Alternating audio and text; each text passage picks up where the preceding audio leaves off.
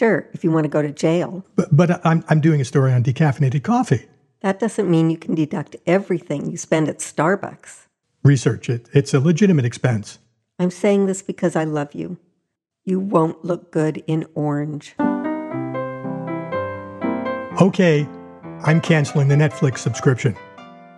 From Hollywood, it's Out of My Mind.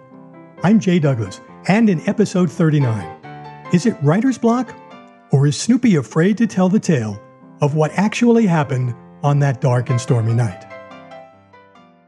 Snoopy might be a little hesitant to tell us the whole story because of who the hero, Ludwig Roselius, was, although the Nazi sympathizer part wasn't the worst of it. Or Snoopy might be pausing at the end of the sentence because he really doesn't know how the story goes.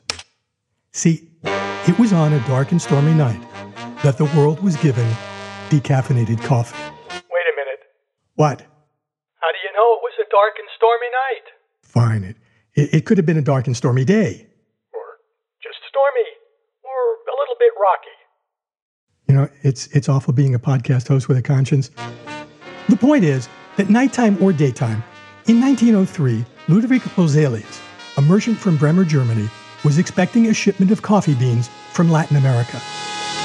The ship carrying it was battered by rough seas, leaving Roselius' coffee beans drenched in seawater. The seawater bath also left his beans with precious little caffeine. Roselius and his researchers tasted the coffee and found that, outside of a bit of a salty tang, the bean's flavor was mostly intact. Now, this is no mean feat. Coffee gets its flavor from nearly 1,000 different chemical compounds. But only the caffeine seemed to have been lost at sea.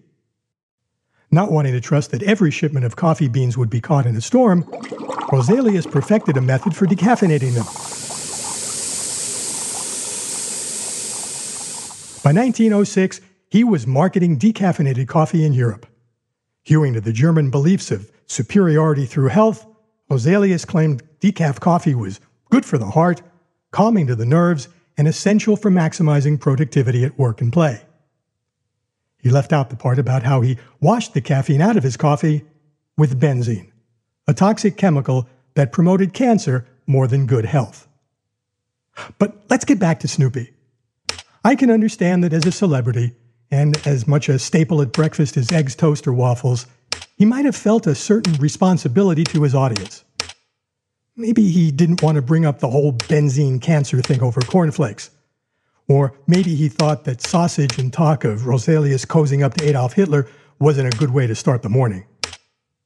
I'm not even sure Snoopy knew Roselius' application to join the Nazi Party was turned down twice because the party felt he promoted degenerate art in his Bremer neighborhood. No, I think Snoopy just didn't want to remind the coffee drinkers in his audience of the worst thing Roselius did. He gave a Sanka. Hey, I'm only the messenger. By itself, the word Sanka is perfectly harmless. It's French for without caffeine. But it quickly became the generic name for a hot, flavorless, decaffeinated, dark-colored liquid, which in the opinion of many would have tasted better if the makers had left the seawater in. It's not the sort of thing that would bring smiles to the faces of comic strip readers. We may never know why Snoopy didn't get past the first sentence of his book, but we do know how to stop the question from keeping us up at night. And that's the story I call Lost at Sea. My thanks to All-Star barista Anna Aguilar for alerting me to decaf's salty history, and to my wife for signing our tax returns. You know, you don't have to be stuck listening to Out of My Mind on your desktop computer. You can listen when you're in your car, when you're walking, while you're exercising, by subscribing to the podcast on your smartphone. You know, smartphones are the 21st century transistor radios. Go to www.theoutofmymindblog.com on your smartphone. Yes, the is part of the name. Click on the icon that's several parallel lines. And from the menu that appears, click on Get Podcasts. I'll be back with another little-known story about well-known stuff next Tuesday at 6 a.m. Eastern. Maybe then we can chat on the phone, so to speak. I'm Jay Douglas. Out of My Mind is produced by Penny Summers and is a copyrighted feature of the Theater of Your Mind Incorporated, Hollywood, California.